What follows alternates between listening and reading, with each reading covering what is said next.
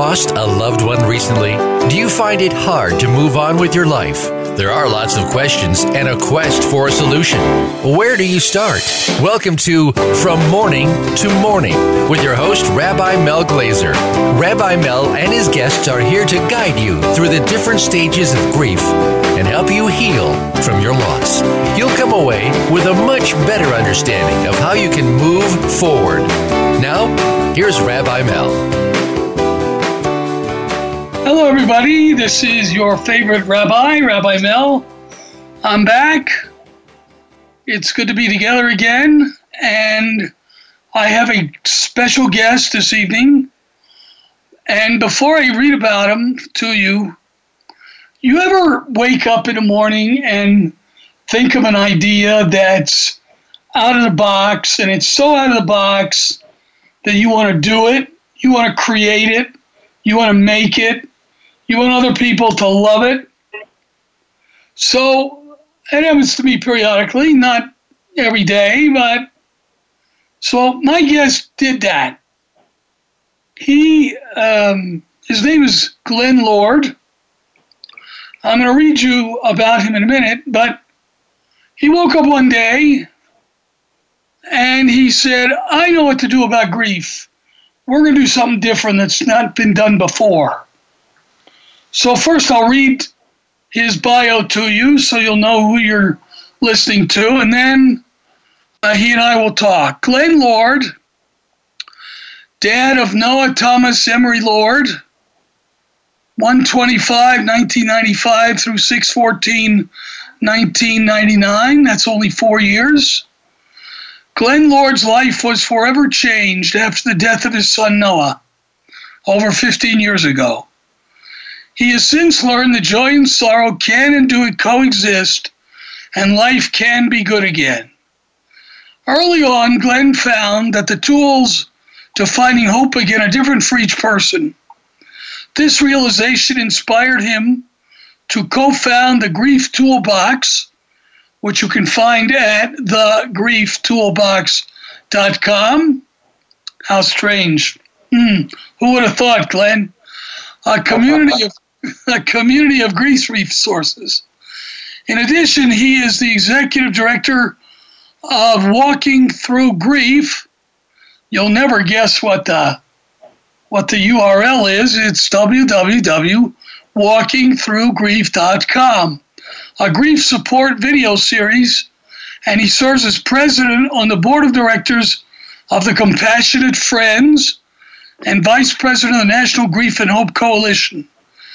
Glen has presented and spoken on multiple grief topics at dozens of chapters, regional and national conferences, including the Compassionate Friends, Funeral Directors, Hospice, the Tony Brown Foundation, and Bereaved Partners of the USA.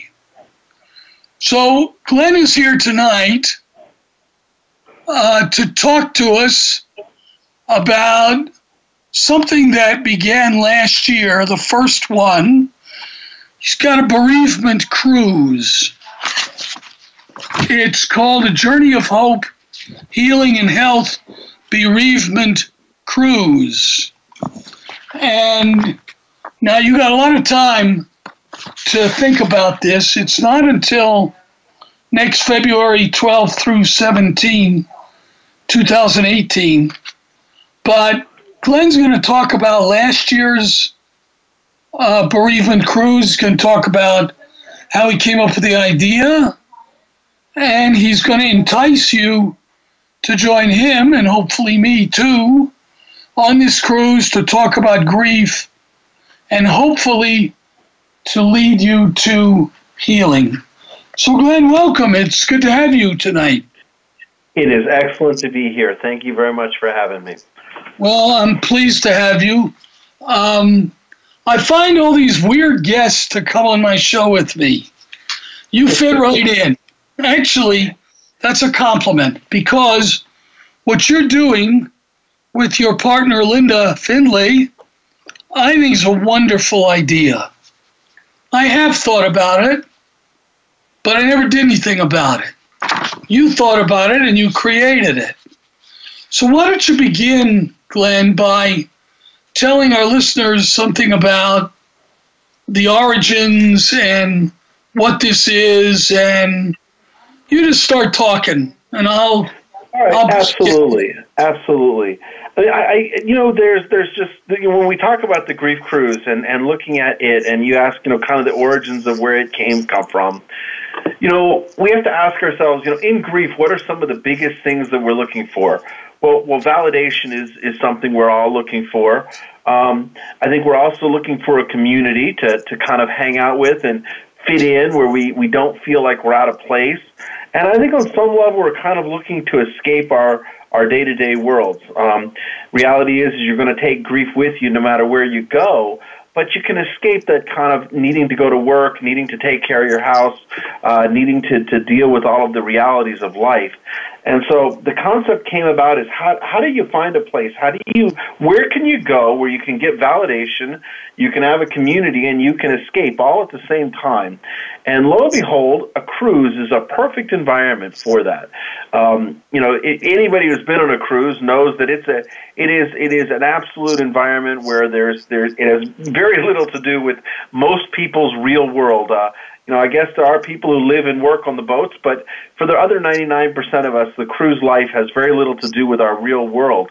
Yet at the same time, it's a great place to have that opportunity to be together and learn some things about grief.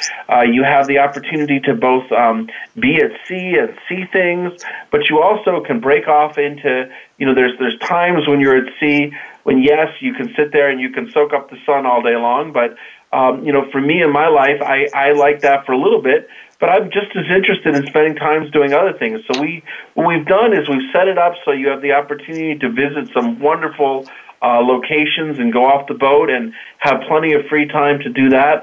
But at the same time, we set up a community where we help you learn and understand different aspects of the grief and the grief journey. And most importantly, we set up environments where you can have that sense of community, where you can sit together with other people that are grieving. And it's just amazing. How many times in life do you automatically not need an icebreaker? You can sit down with someone you've never met before, you don't know a single thing about, and you don't need to come up with an icebreaker.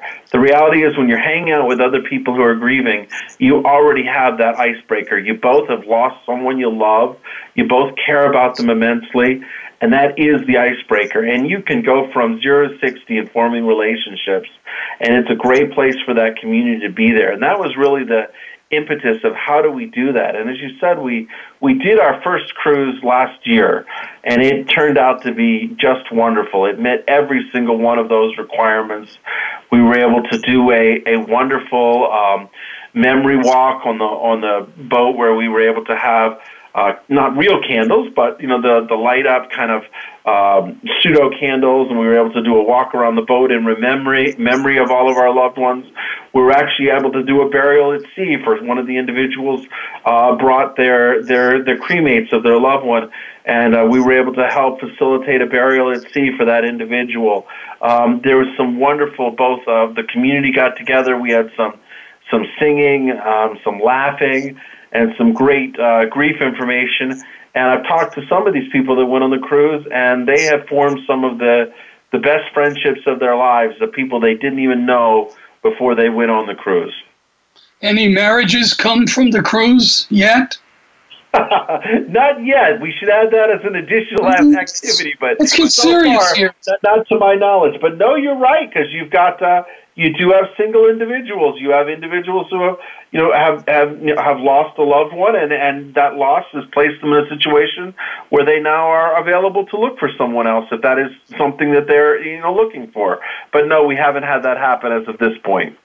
That's the interesting piece of grief, that in a way it frees you up to the next stage in your life. I always say to people, I'm doing a funeral for a friend tomorrow morning, and I've been talking to his wife a lot. This guy had a stroke 30 years ago, and he's been going steadily down for 30 years, and I go see him periodically, but he couldn't talk. He couldn't make the words come out because of the physical disabilities. Anyway, so I said to her yesterday, his death has freed you. She said, what does that mean? I said, well, you get to ask the question once again, what do I want to be when I grow up? And you can do anything you want. Sometimes, as you know, that's scarier than dealing with death. That can be very scary. I mean, I don't know what to do. Asking yourself the question of who am I now is a question that we are all forced to ask when we're faced with that grief event. And who are we now is an opportunity. Absolutely, you have an opportunity to reinvent yourself. And that doesn't mean not. I think sometimes people hear that and they feel like what we're saying is you're going to move on, from your loved one. And no, you reinvent yourself with that loved one. They will always be a part of you, and your souls will be intertwined forever. But the reality is you do have an opportunity to reinvent yourself and see who and what you want to be and who and where you want to fit in the world at that point in time. When you talk about not having to have an icebreaker, my mind immediately goes, in our Jewish tradition, when someone dies, so we have a special hymn of praise to God called a Kaddish, that when a parent dies, you say it for 11 months. When a non-parent dies, you say it for 30 days. And what happens is that you find yourself a synagogue, which has either morning and or evening services, and you start to attend. And at the beginning, you don't want to be there. But it's like a secret club, because most of the people who are there for the same reason you are. And like you said, you don't need an icebreaker. Everybody knows why everybody's there. They don't know the details maybe, but they find out soon enough, and they begin to feel comfortable with others. And I know hundreds of people who have not stopped going after they no longer have to say the Kaddish prayer for their loved ones, because they feel so at home together with this group. And as you said, it's a community. There's nothing more important than being part of a community. Absolutely, and it's a community that isn't, one of the things we're fearful of is we're going to be judged, and that we're going to, share a thought that we have that those around us aren't going to be willing to accept or aren't going to be willing to hear, or if they did know it, we're going to be afraid of what they're going to think of us.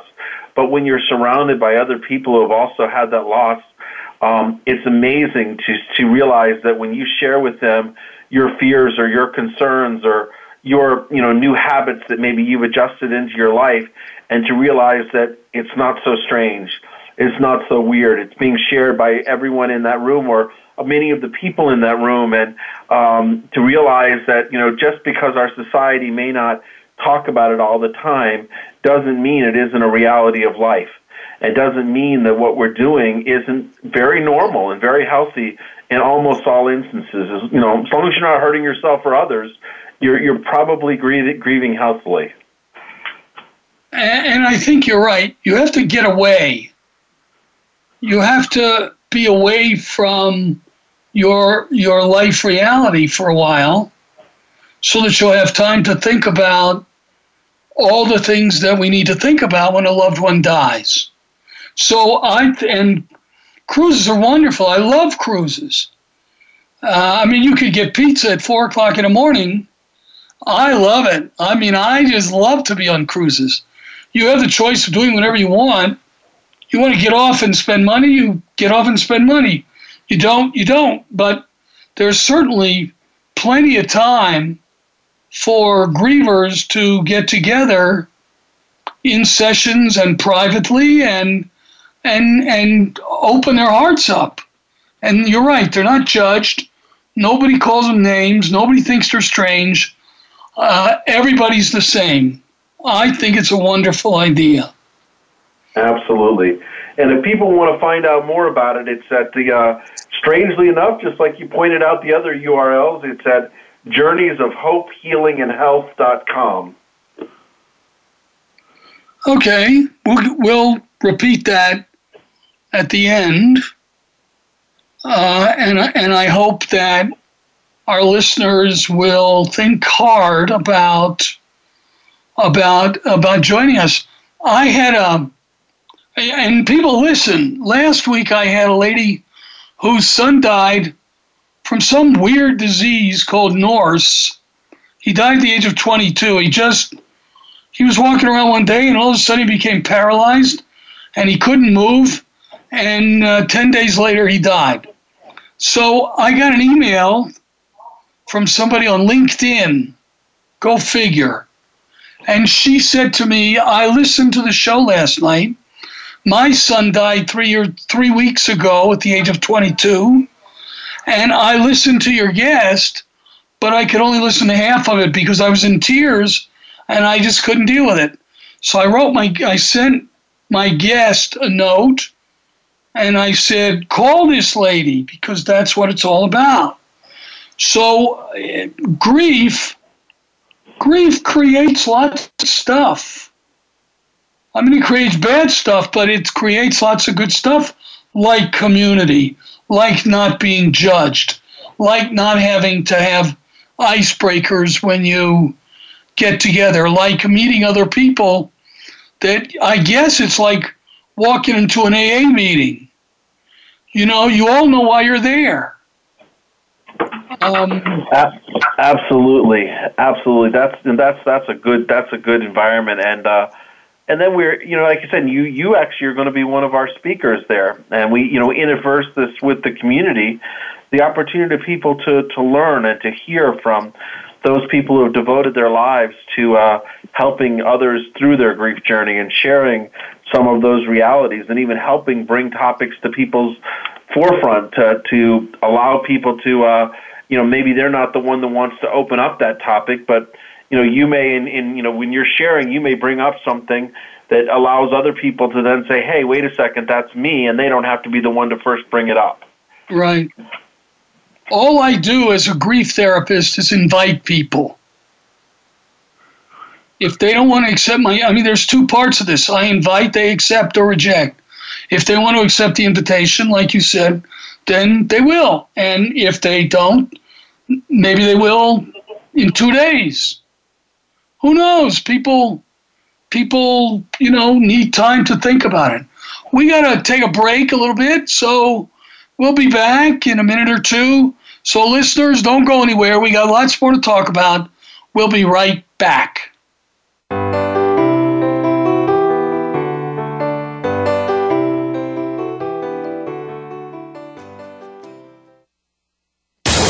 Find out what makes the most successful people tick. Keep listening to the Voice America Empowerment Channel. VoiceAmericaEmpowerment.com.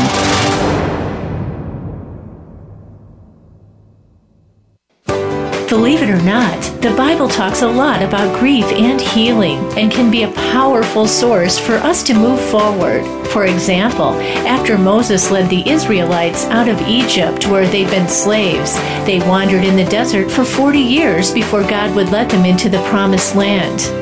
God only wanted those who'd been born free, who'd never known slavery, to enter Israel. Those who had been slaves had to die out before their descendants would be allowed to enter the Promised Land. Find out more in Rabbi Mel Glazer's award-winning book, And God Created Hope. Available at Amazon and in Kindle format. When you're wandering after a life loss, you're really wandering in two directions at the same time. Part of you wants to go back, and part of you wants to go forward. That was also true of the Israelites when they were wandering in the desert with Moses. They didn't want to go back to being slaves, of course, but they did want to go back to the familiarity of home in Egypt. It was predictable and known, and they were afraid, like everyone is, of the unknown. Find out more in Rabbi Mel Glazer's award-winning book, A GPS for Grief and Healing, available at Amazon and in Kindle format. Success starts here. VoiceAmericaEmpowerment.com. It's your world.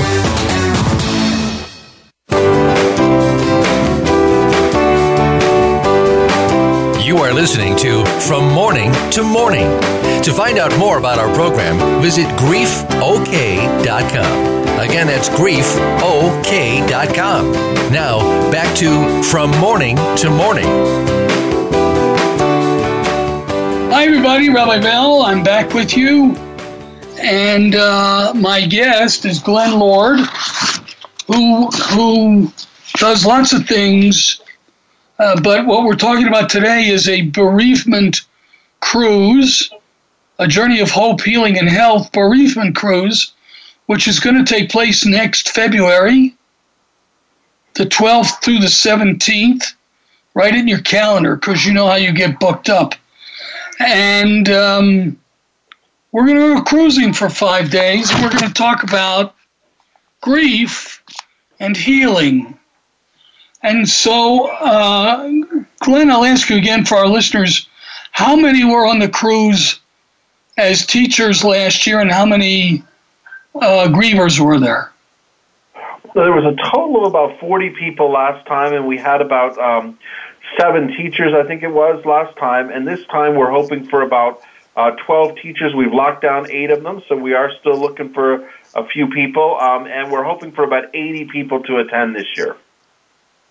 Great. So what's the format? Can you give us a general idea of what it looks like during these 5 days?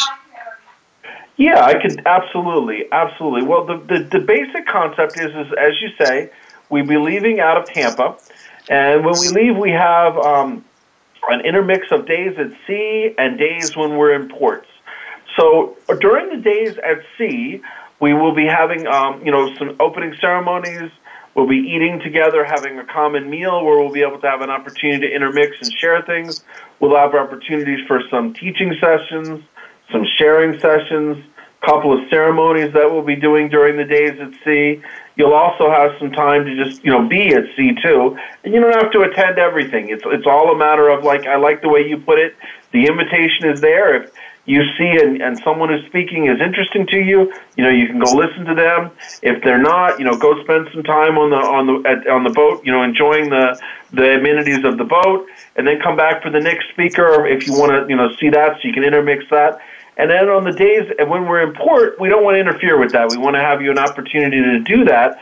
But what we found happened is that the groups then formed these groups. So there would be the shore excursions, and you'd have the more adventuresome kind and less adventuresome kind, and people would kind of group up. But what we found is that we'd have 5 or 6 people all deciding that if they're adventuresome, they're going to go the adventuresome shore excursion, or they're going to go do the quieter shore excursion if that's more who they are.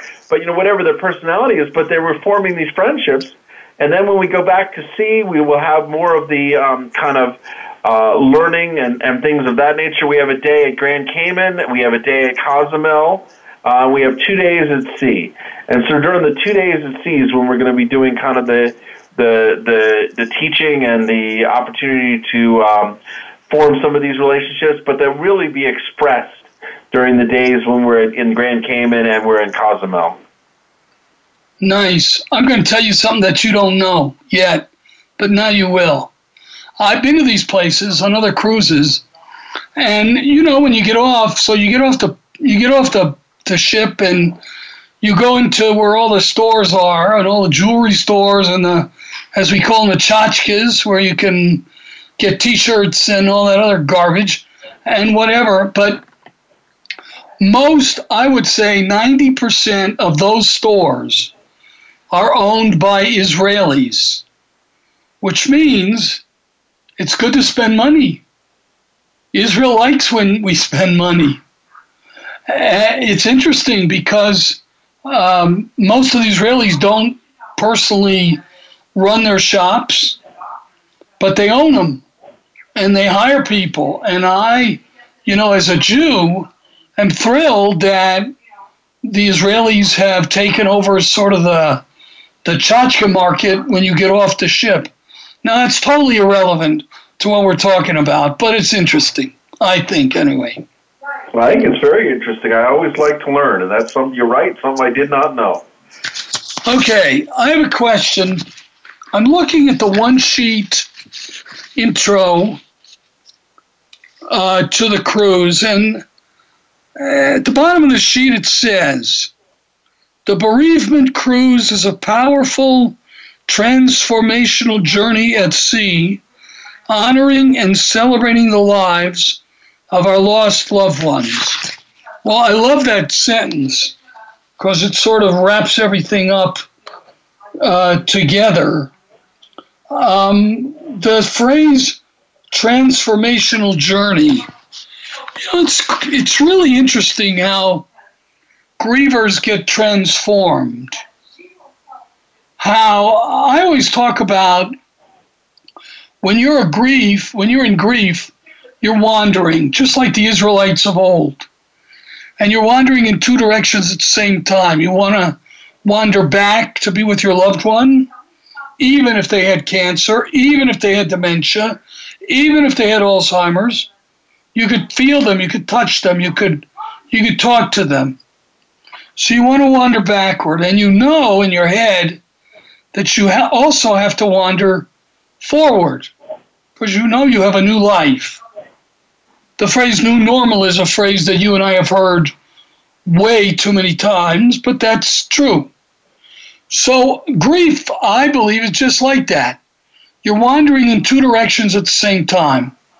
And one day you wake up and you decide, and God only knows how, you decide that it's time you want to wander forward more than you want to wander backward. Have you found that? I mean, have you experienced that? I mean, your own son died. How did you navigate through that journey yourself? Well, I think it's very interesting that you pose that question to me at this moment in time because, my son died back in 1999, and he died of complications of a tonsillectomy. And it was his death and kind of the need to find resources and kind of creating that central sense of finding resources that led me to do the Grief Toolbox and then ultimately led me to do the Walking Through Grief series that, is run at Bereavement through the military and through hospice, etc. But so, yes, through his journey, I very much found that in the beginning I wanted nothing but to have him back alive again. I mean, I would have, had these conversations with God where I was making trades. He wasn't on the trading mood, and we didn't have any, he wasn't participating in the conversation to the degree that I was. But I was pretty much willing to trade anything and everything to be able to have a world in which he was back alive again. And, God knows better than I do, and realized that was not, that despite my interest and desire, that was not the path that I was to go down. And, ultimately I came to a recognition that, the things that I gained and learned from that, I came to incorporate into my life, and that's really become very much a reality for me. And it's a reality that now at the same time, I don't know that you and I even had a chance to share this, but my sister and my father both died about 6 weeks ago, a week apart. And so I'm in that same basic journey with both of them, where I am making those same trade-offs. And to be able to juxtapose my own life, where I can see with my son, I am very comfortable with the fact that he has died. I have incorporated that into my life, and his life lives on through me, and I have reached a point where there is a joy there that I have. Not to say that I don't miss him or anything of that nature. I'm not meaning to imply that, but I've incorporated that in where it's much more. The memories are positive. The desires are for how he's affecting and changing my life today still, even though he hasn't, breathed in over 17 years. I still see how he affects and changes me, and how he's still my son and I'm still his father, even though we're not physically here. But then to go through that same struggle with my sister and dad. So I would agree with you very much that desire to walk in both. And we do get to a point where we generally walk in the now. And then every now and again, something comes at us from the blue that we just have no control over. My son, again, he died in 1999 at 4.5. Well, recently, a young lady who was his same age graduated from high school, and invited my wife and myself to her high school graduation. And that, knocked me back 15 years just because that sense of love that she showed me meant the world. But it took me back to that point where I was, like you say, wanting to live in both places at once again. I like to say that grief creates PTSD. And what you just said is a perfect example. Your son was supposed to be there at that graduation. And obviously he wasn't, but he was there for you at that graduation. And I like to talk about when that we never forget them. We move past, we move on, we lay them gently down, and we move on we can move on if we choose to and do the right things, but they're not, it's not perfect. So I always use the example, you could be in a supermarket, let's say your husband or wife died 5 years ago, and you can be in a supermarket and you can be shopping for vegetables, and you come to the lettuce and tomato and whatever aisle, the vegetables, and instantly your mind goes back to a party that you were with together with your loved one. And I know lots of people who started crying in the middle of the supermarket, which is perfectly normal, because their loved one is still there. They're just not there physically. So when your son died, and to this day, he only died physically, but what made him is still there with you. Absolutely. I like that. If I may ask, what happened to your sister and father? Well, my sister died of metastatic breast cancer, and it was my first real journey with cancer, but to really see how it just literally eats a person alive, and I witnessed her struggle all the way to the very end, and ultimately it took her life. And my father died a week and a day later. He died of a heart attack, and honestly, I just believe he couldn't. His wife had died 2 years earlier, and he was just so lonely and in so much pain. And I think then the shock of my sister dying pushed him over the edge. Yeah, that'll happen, unfortunately. Yes. How old was your dad? 72, just about. He would have been 72 in June, so 71 and a half, I guess. So he was still young. Still a relatively young man, yeah. I mean, there's, the expectation was he had another 10, 20 years at least, so not something that I was planning for or prepared for.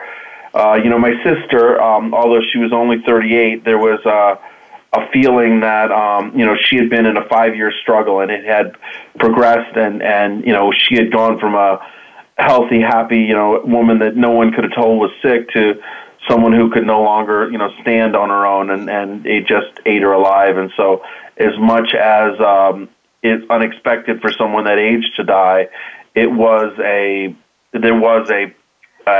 reality that we knew was coming. And you pre-mourned her for 5 years. Absolutely. We went through that struggle. I don't know if for 5 years, because I think in the first 2 or 3, there was a belief structure she was going to win.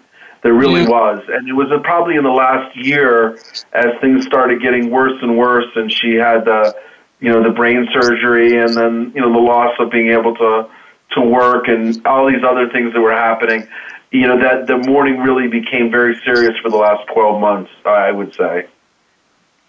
In our Jewish tradition, we have a period called Shiva, 7 days after the death, and the family is supposed to be comforted by their friends, and you you invite guests and there's religious services and all that. Well, it doesn't happen so much.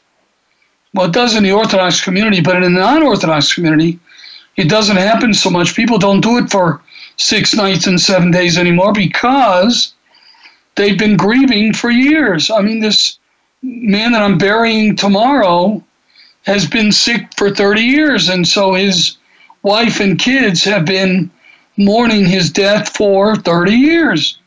And they knew, even then, that it was going to be a long, long, long struggle, that he was not going to win. And so they are not going to have religious services because, in a sense, they've had them for 30 years. You know, they've been through this. It is very, very different when someone dies from a long-term illness than Noah was healthy on a Friday and by Monday he was dead. Yep. And so there was no it went from no expectation of him not being perfectly well to him dying instantly, and my sister, that was not the case at all. And as you say, it's a very, very different journey. Yeah, it is. And there are advantages and disadvantages to each way of dying. I mean, the family that I'm burying him tomorrow got a chance to be with him at the end, and they were with him when he took his last breath, and they said goodbye, and I went in on Friday and I read the final prayer and confession with them and him. Whether he understood or heard, I'm not sure, but maybe he did.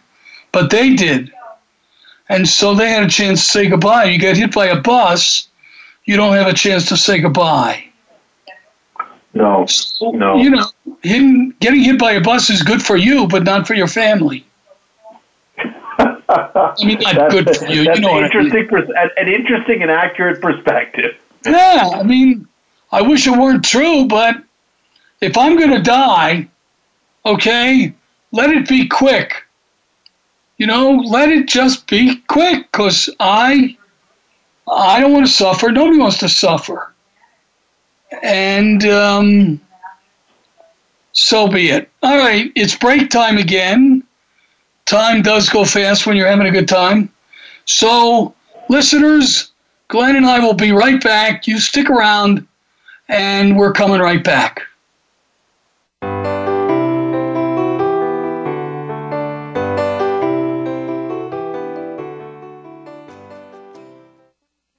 Follow us on Twitter for more great ideas at Voice America Empowerment. When you're wandering after a life loss, you're really wandering in 2 directions at the same time. Part of you wants to go back, and part of you wants to go forward. That was also true of the Israelites when they were wandering in the desert with Moses. They didn't want to go back to being slaves, of course, but they did want to go back to the familiarity of home in Egypt. It was predictable and known, and they were afraid, like everyone is, of the unknown. Find out more in Rabbi Mel Glazer's award-winning book, A GPS for Grief and Healing, available at Amazon and in Kindle format. Believe it or not, the Bible talks a lot about grief and healing and can be a powerful source for us to move forward. For example, after Moses led the Israelites out of Egypt where they'd been slaves, they wandered in the desert for 40 years before God would let them into the promised land. God only wanted those who'd been born free, who'd never known slavery, to enter Israel. Those who had been slaves had to die out before their descendants would be allowed to enter the promised land. Find out more in Rabbi Mel Glazer's award-winning book, And God Created Hope. Available at Amazon and in Kindle format.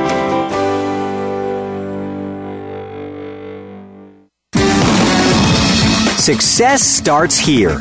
VoiceAmericaEmpowerment.com. It's your world.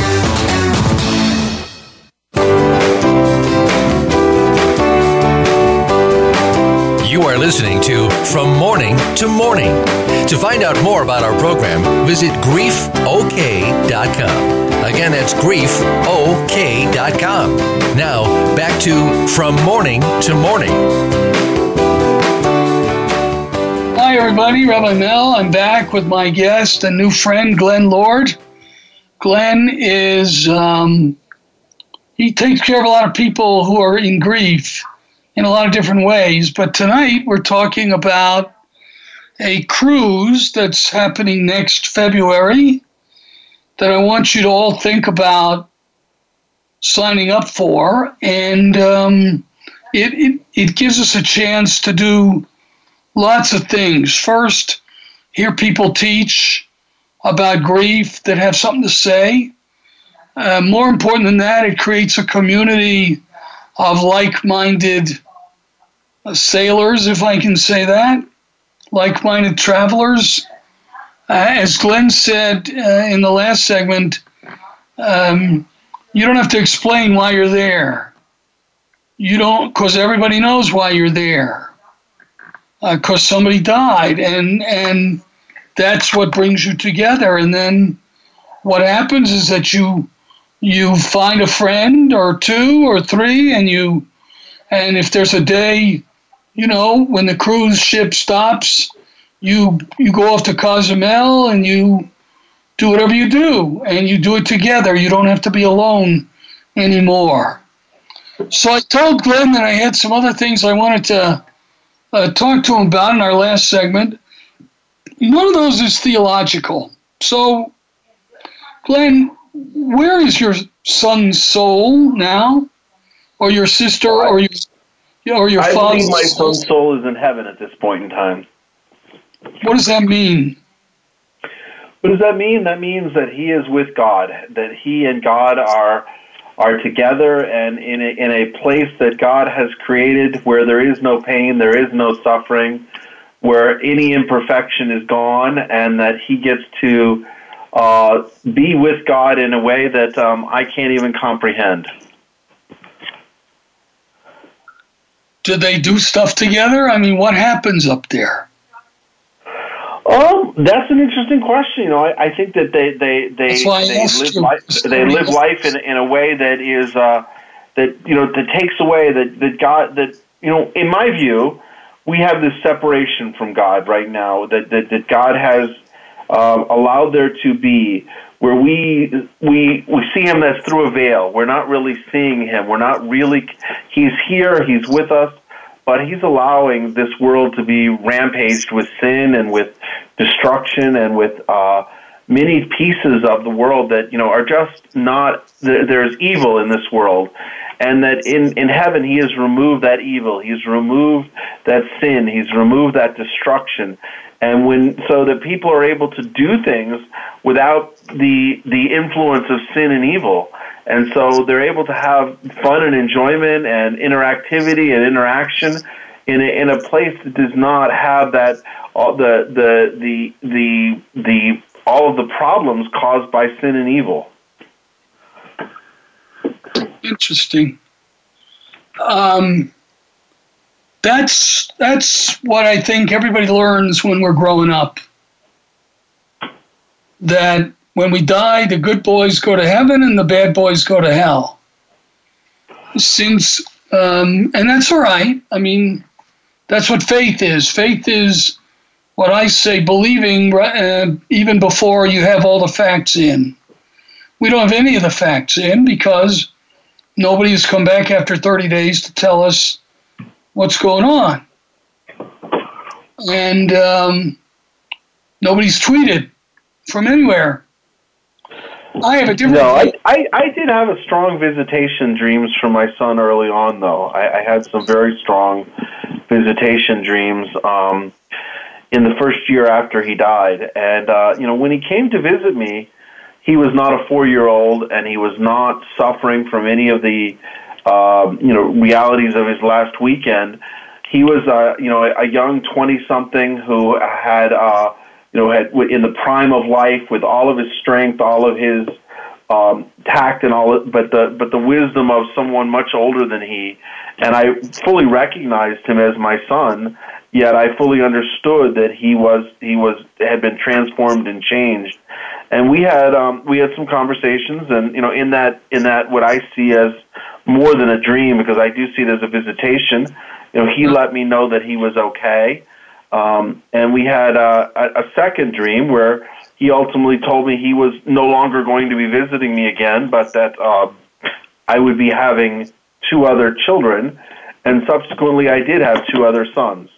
And that, so to me that, I would agree that no one has come back and said to us, in a way that is universal.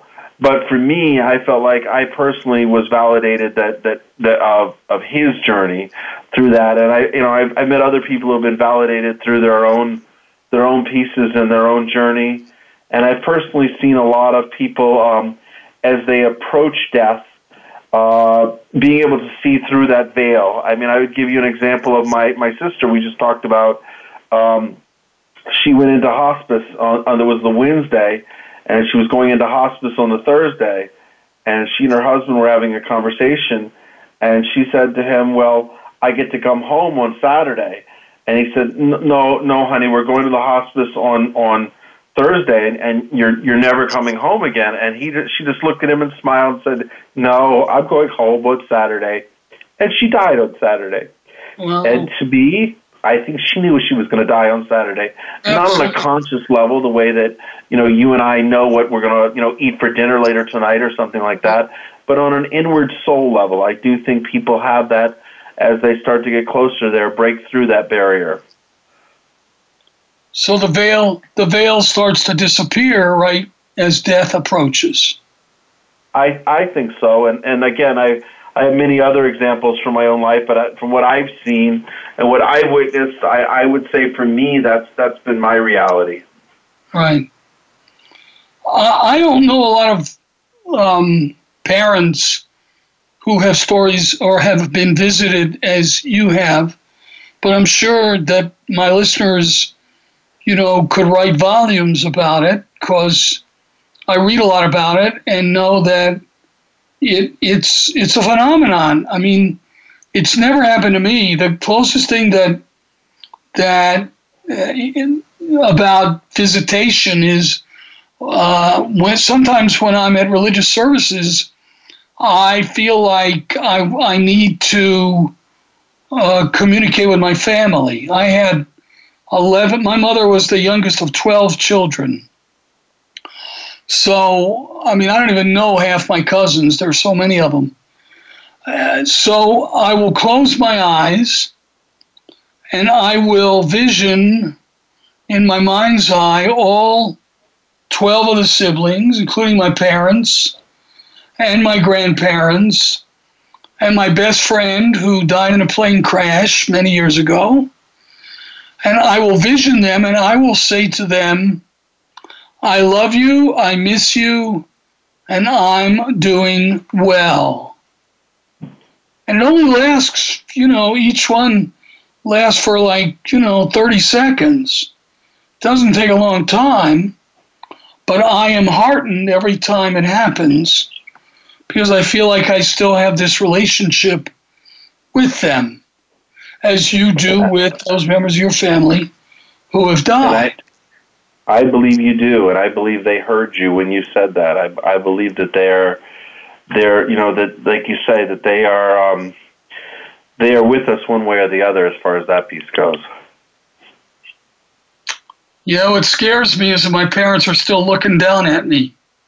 That's the only thing that scares me.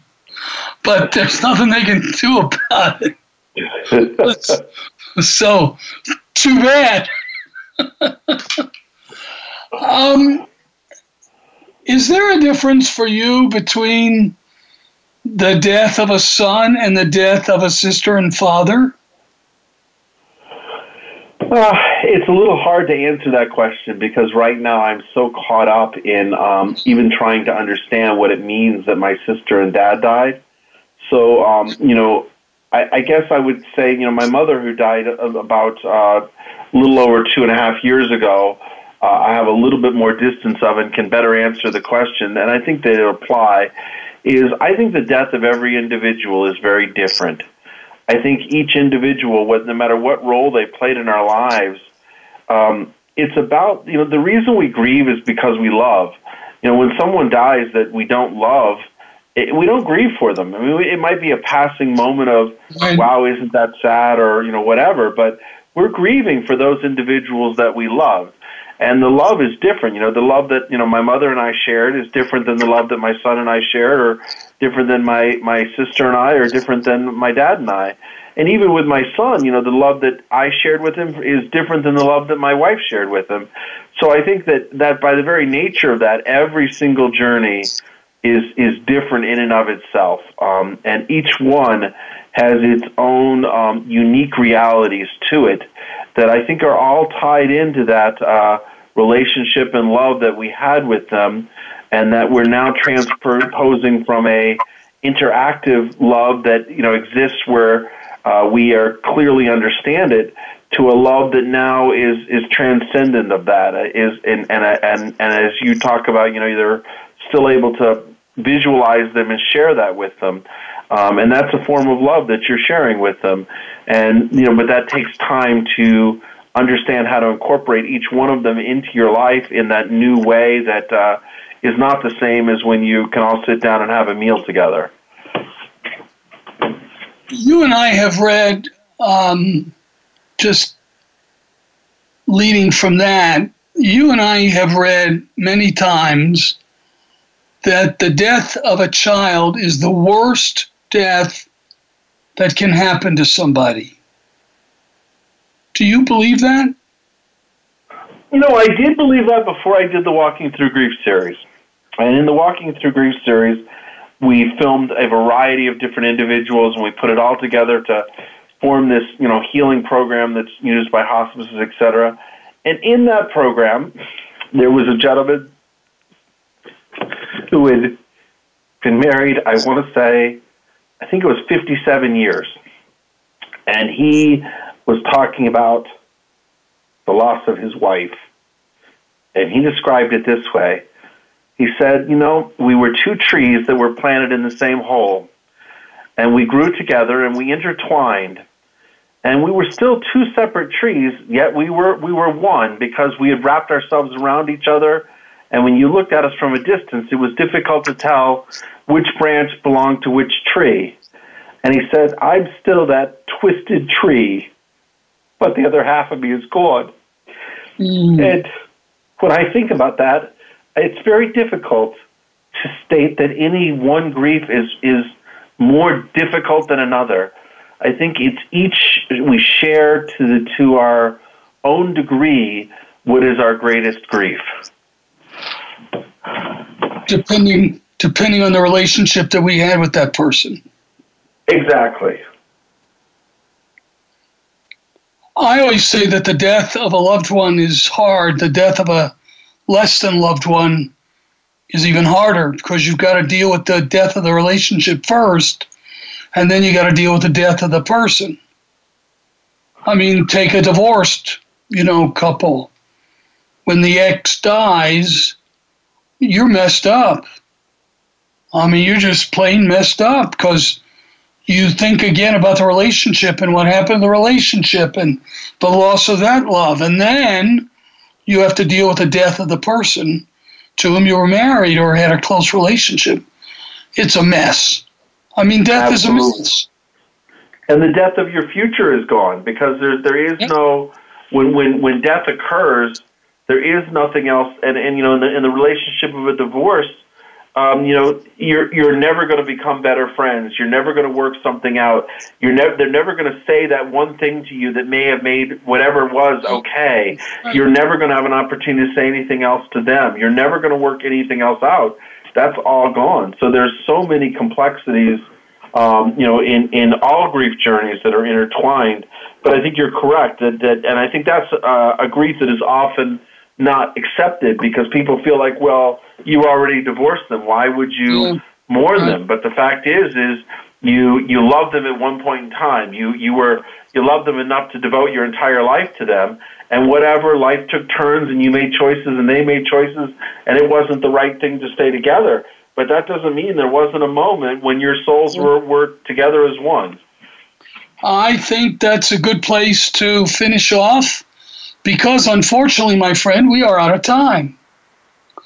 And I want to thank you for coming on and being my guest and teaching me and all my listeners about what you do. And if somebody wants to find more info about the cruise, give them the website again.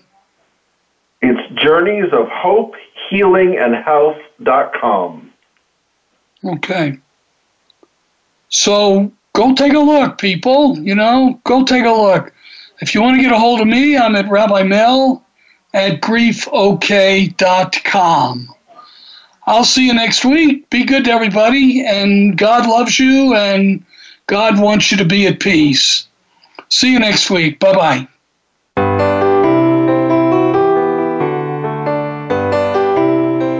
Thank you again for joining Rabbi Mel Glazer for From Morning to Morning.